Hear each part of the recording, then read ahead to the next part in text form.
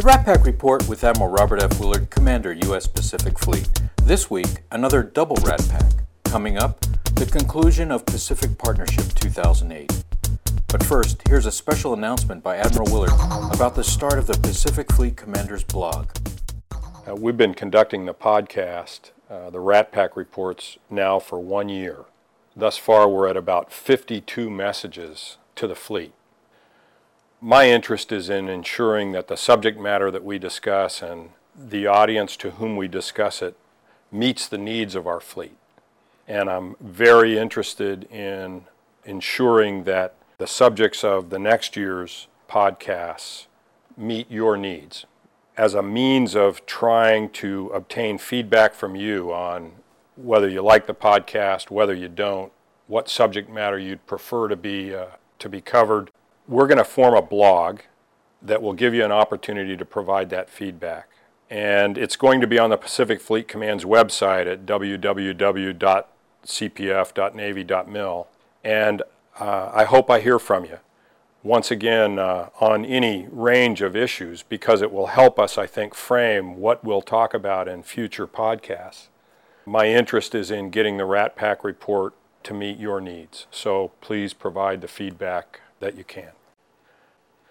We've just concluded our third consecutive Pacific Partnership mission, this time with USNS Mercy, as occurred the first time. Of course, Peleliu was our Pacific Partnership ship last year. This year, Mercy visited 5 nations: the Philippines, Vietnam, Papua New Guinea, Timor-Leste, and Micronesia. And I think the success of this transcended even the successes of the previous years. In some ways because we're learning how to conduct humanitarian assistance better than we have in the past. We're in better association with the non-government organizations that participated.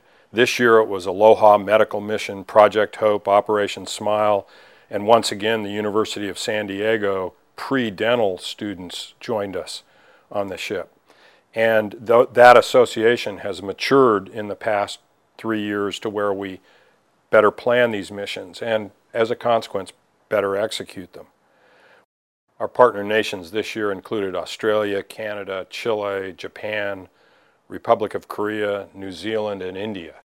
And when those foreign services join us, those foreign doctors, dentists, engineers, it's value added to Pacific Partnership because it's not just a U.S. uniform that shows up ashore, but rather the uniforms of many nations there to help. And our ability to coordinate with them and to have them be a contributor alongside us to these missions has evolved as well. So I was exceedingly pleased with Pacific Partnership this year. My wife and I had the opportunity to visit Mercy while she was in Timor. And as you'll recall from a previous discussion we had about that young country, that is one of the poorest nations of the 39 in our region. And Mercy's contribution to Timor was just remarkable.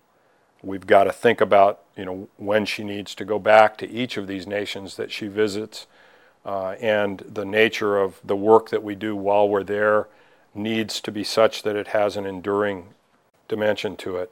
Very much looking forward to Pacific Partnership 09, and we're in the planning for it now. So for all of you that had anything to do with Pacific Partnership this year, congratulations on a great success. You've been listening to the RAT-PAC Report, a podcast with Admiral Robert F. Willard, Commander, U.S. Pacific Fleet.